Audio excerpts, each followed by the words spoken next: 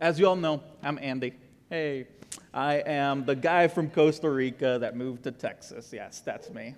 But today, I actually have the honor and the pleasure of speaking to you guys on a subject or a book of the Bible, really, which is really something that I'm passionate about. It's the book of Ecclesiastes, and I've never actually preached on it. I love it. I call it the book of the ongoing existential crisis. Every time I'm going through something, I'm like, I need this book. It confronts me. Whenever my heart's not right, I need the book of Ecclesiastes. A lot of people say that it's just a depressive book. It's not. It's incredibly life-giver, and it's got so much to teach us and so much for us, especially today. It's the story or the autobiography of Solomon, really as he's searching for meaning under the sun. He's searching for everything under the sun, and if anybody can search for it, it's him. He's the guy that had everything. He had it all under the sun, and he searches for everything, and he can't find it. Why can't he find it? 1 John 2:16 says, "For the world offers only a craving for physical pleasure, a craving for everything we see, and pride in our achievements and possessions. These are not from the Father, but are from this world." So that's what we're going to get into today. Let me give you this really awesome quote that I love. Ecclesiastes will cut through the shallowness of your soul and leave behind a desperate need for God. Let me read that again.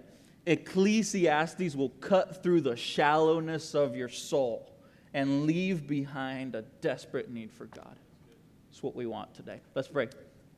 Dear Jesus, thank you, God, that we got the opportunity to be in this place, to come into your presence, God. God, as we were singing today, our hearts are yours. Our hearts are yours. So I pray that you would lead us into your presence and that you would transform us in that place, God. Not by anything I have to say, but primarily by everything you have to say, Jesus. Speak to everyone in this place, God. In Jesus' name, amen. So you might have heard of the book of Ecclesiastes. There's a time for everything, right? Time to mourn, time to this, time to everything. Or you might have heard of the time where it says meaningless, meaningless. Everything is meaningless, right? Or vanity, vanity. Everything is vanity. And really,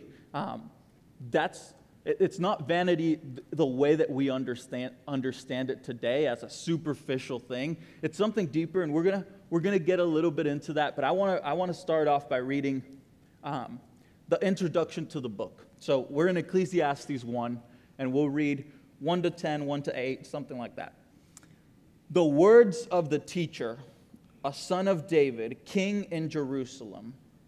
Meaningless, meaningless, says the teacher, utterly meaningless. Everything is meaningless. What do people gain from their labor at which they toil under the sun?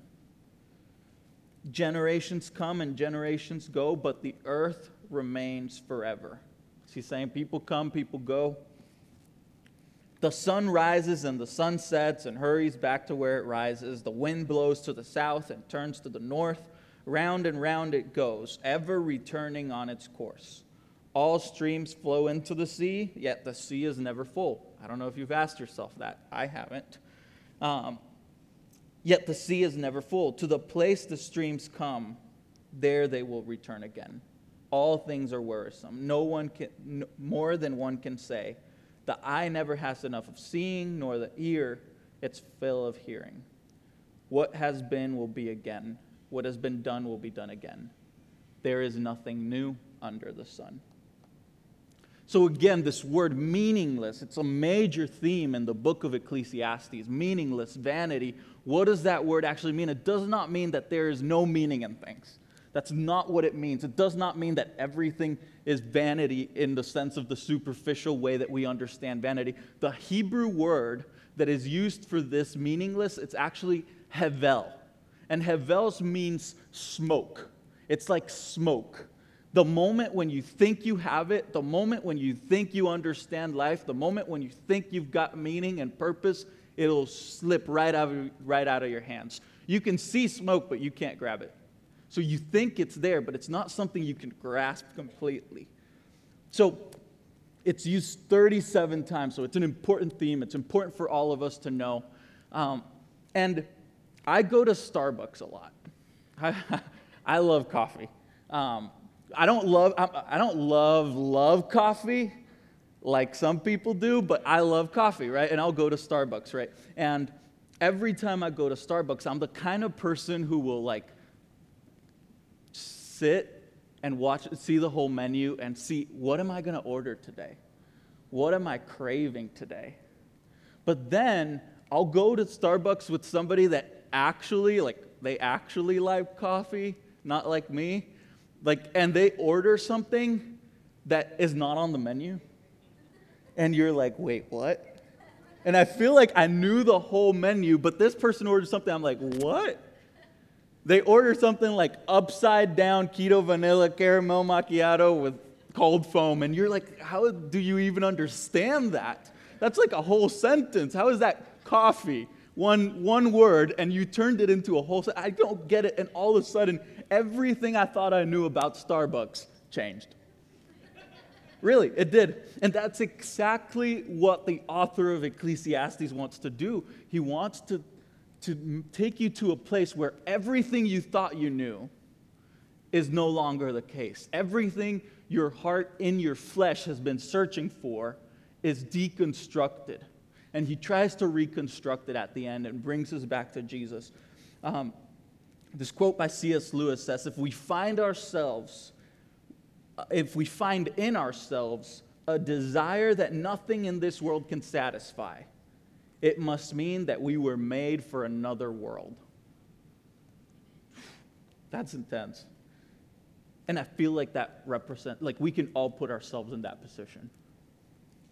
So today we're going to talk about 3 areas that the book of Ecclesiastes deconstructs. It deconstructs every single area, so like in life. So if you haven't read it, please do. But today we're going to focus on 3, and we're going to read a little bit about that. The first one that we're going to go to is status and pleasure.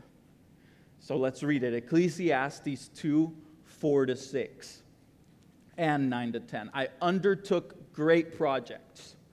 I built houses for myself, and I planted vineyards. I made gardens and parks and planted all kinds of fruit trees in them.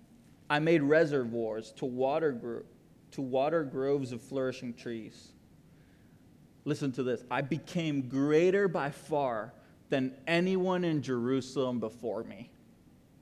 In all of this, my wisdom stayed with me. I denied myself nothing my eyes desired.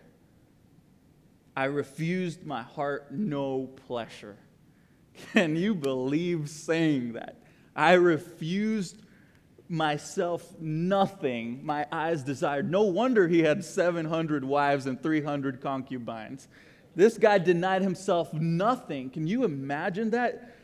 Let me tell you something a little bit about me. I'm married, my beautiful wife, and she would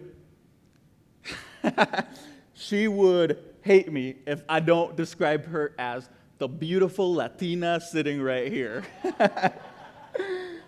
I love her. Anyways, I've been married for 5 months, and so I don't know much about marriage. I'm just learning. I'm here. Let me tell you what I do know. I do know a lot about what it was being single. I moved to the United States by myself, and for 4 years I was alone, living in a different country with no family, so I know a lot about myself. So I've noticed a little bit of the difference in being married and not being married. So let me tell you one of the main differences. I go to Target a lot more now. To buy a lot of unnecessary bathroom things. Just things to make it look fancy, things to make it look nice that I would never buy. So we actually found ourselves yesterday in Target, and it was so funny because we were looking at bathroom stuff. What do you call those? Curtains for whatever. You know what I'm talking about. Something. And then a couple comes behind us, and they start talking, and she's like, and I really wanted to look back and be like super into their conversation, but I didn't. They were talking, and she was like, so, how do you like this one? This one's white, but this other one is plain white. And the guy was like, I don't care, whichever. I don't care, let's go. Oh, wait, but do you like this? I don't care, let's go. Yeah, that one's fine, let's go. And she just kept going, and he just like, I just want to leave. And I was like, I really want to look back and like see what they're looking at, but I didn't. But anyways, the thing is, I've had to learn to say no to myself a lot more since I've been married. I'm not going to say that it was the hardest thing in the world, but it's definitely hard. You know, saying no to yourself, I believe it's healthy. And really, if we put it in the context of Solomon saying, I denied myself nothing. I denied myself nothing. No one is better qualified to tell us there's no meaning, there's vanity, there's hevel in pleasure than this guy. He's the one that can tell us, and he says, and let's bring it back, reconstruction. Ecclesiastes 3:12-13. I have titled this my favorite passage in all of Scripture. I know that there is nothing better for people than to be happy and do good while they live, that each of them may eat and drink and find satisfaction in all of their toil. This is the gift of God. It's the gift of God that you enjoy things. It's not about finding pleasure in everything and being all about pleasure, but it's about enjoying the little things in life. It's about enjoying the present. It's about being and enjoying what God has given you. And the second thing that we're going to talk about today is righteous retribution. A lot of you might not know what this means, but you know what it means. It's the idea that when you do good, you're going to get good. We've all lived it. We've all, at a part inside of us, we all believe this is true. That if only I prayed more, maybe they would have been healed. If only I prayed more, I would have gotten that job or that relationship. Or if only I prayed more, this would have happened, or I wouldn't be in this situation. We all believe it at some point. But let me tell you, Solomon says that's not the case. And really, it's completely contrary to the gospel. Let's read it. Let's read what he says. Ecclesiastes 8:14. There is something else meaningless that occurs on earth. The righteous who get what the wicked deserve, and the wicked who get what the righteous deserve. This, too, I say, is meaningless. I get it. In a perfect world, everything would work this way. You do good, you get good, but we live in a fallen world where there's sin and there's corruption and there's things that happen. And really, if you pray more, there's good things that will happen. But it does not guarantee it. It's just not the way the world in this context, under the sun, works. So we get the perfect example in the book of Job. So who is Job? Job is a man who God says is a righteous man. And then you know the rest of the story. He loses everything. Bad things happen to him. So when I say it's contrary to the gospel, I mean, if you do good, you get good. That's the opposite of what Jesus came to do. It's the thought that what you think you deserve, you didn't get. You don't get what you deserve. In fact, you get what Jesus deserved when he died on that cross. He gave everything for you. I know we're all sinful. But Jesus paid it all, and he gave us what we don't deserve. But at the end of the day, let's look at Solomon's conclusion. It says, it will be better for those who fear God. Ecclesiastes 8:12. Although the wicked person who commits 100 crimes may live a long time, I know that it will go better for those who fear God, who are reverent before him.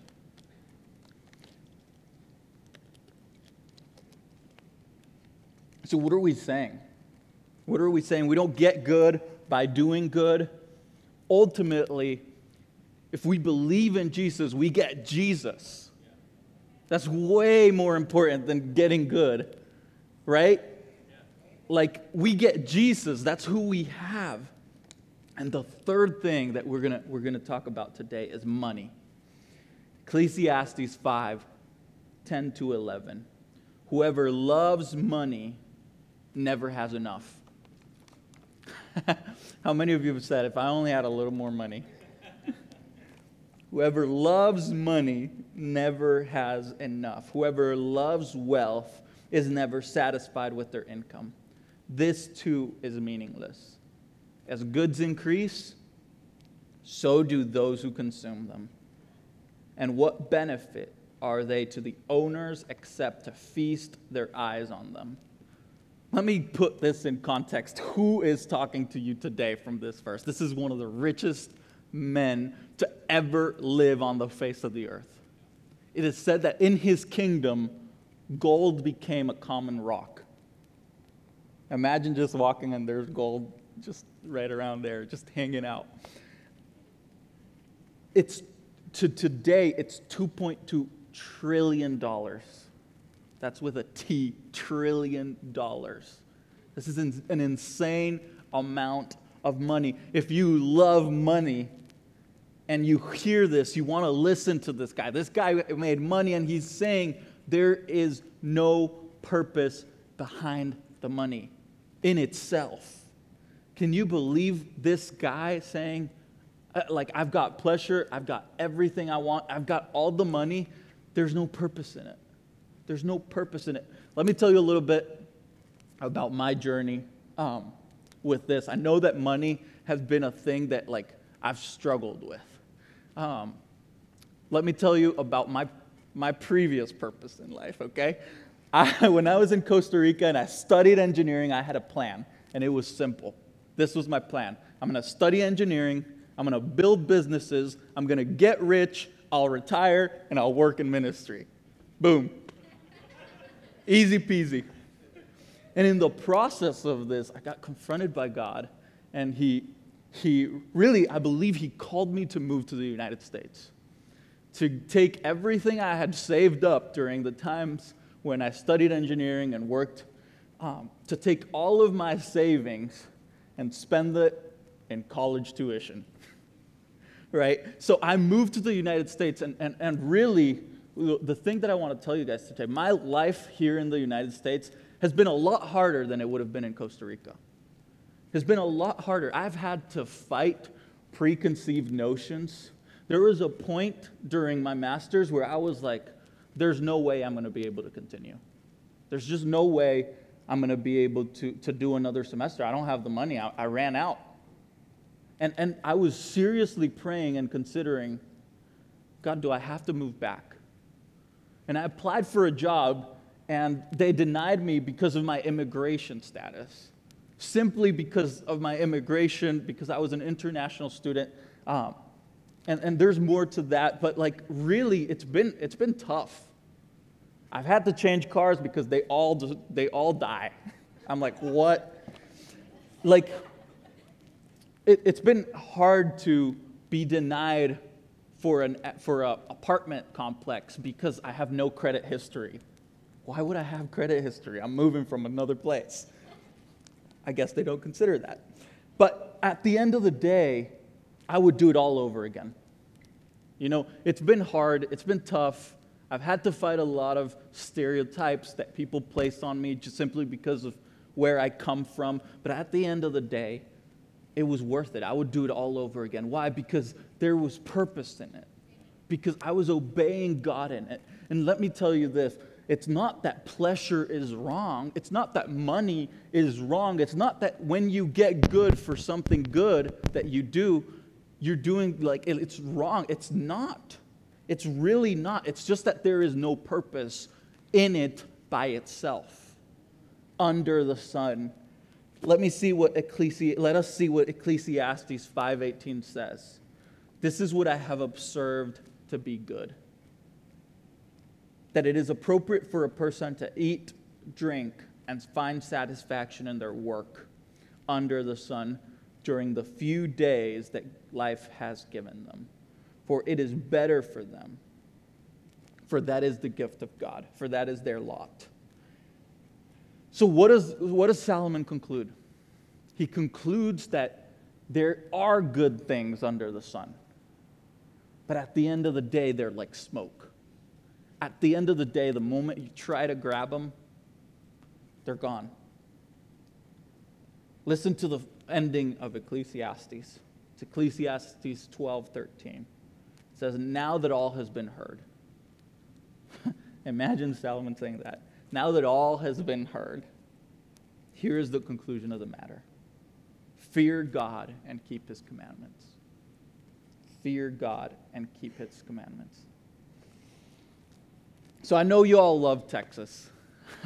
I know you all are Texas forever, right? You guys love it. I know people that move to Texas and they become Texans, right? But the question I get asked, I have a picture for you, and the question I get asked the most since I moved to the United States is, what are you doing here? What are you doing here? See, I come from a country where it's almost paradise. I mean, I'm not exaggerating. It's beautiful over there. And people ask me all the time, what in the world are you doing here? In fact, Costa Rica is the only country in the world that has more expats living in Costa Rica than Costa Ricans here. Only country in the world. Why? Because nobody wants to leave it. And honestly, and I don't know if you guys have the picture, but check it out. Nice little beach in Costa Rica. Normally, most beaches are, you got the forest right there, and then there's the beach. It's awesome. Anyways, here's what I can tell you. Living in Costa Rica or living in the United States, living in paradise or not, it's meaningless. There's no meaning in it. I love Costa Rica. I could live there. I could go back tomorrow. If I get deported, you guys know where you'll find me. I'm kidding. The point is, there is no meaning. It's hevel under the sun. Okay? It's like smoke. Now, it's in Solomon's understanding, in his experiment, in his search, he's called the collector of meaning. He finds no meaning under the sun because there was no meaning under the sun until God the Son came down to earth into our reality, and he came under the sun, literally. So when Solomon says, knowledge is vanity and it is pointless, Jesus says, knowing me is a treasure that brings life.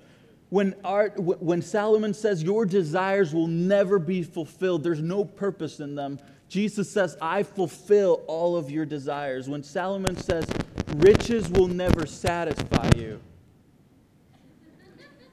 Are we good? Riches will never satisfy you. Jesus says, I will bring true satisfaction, and I am the God who provides. Solomon says, all your work is in vain. There's no purpose in it. But Jesus says, I give you a purpose. Solomon says, the righteous and the wicked, good or bad, the foolish, they all die. We're all going to the same place anyways. But Jesus says that in me, you will have life and life abundantly. So that's what I want you to take today. I want you to consider the fact that under the sun, there is no meaning. Whatever you're chasing, whatever you say in your heart, this is what I want. Ask yourself, what do I really want in life? Where do I want to be at the end?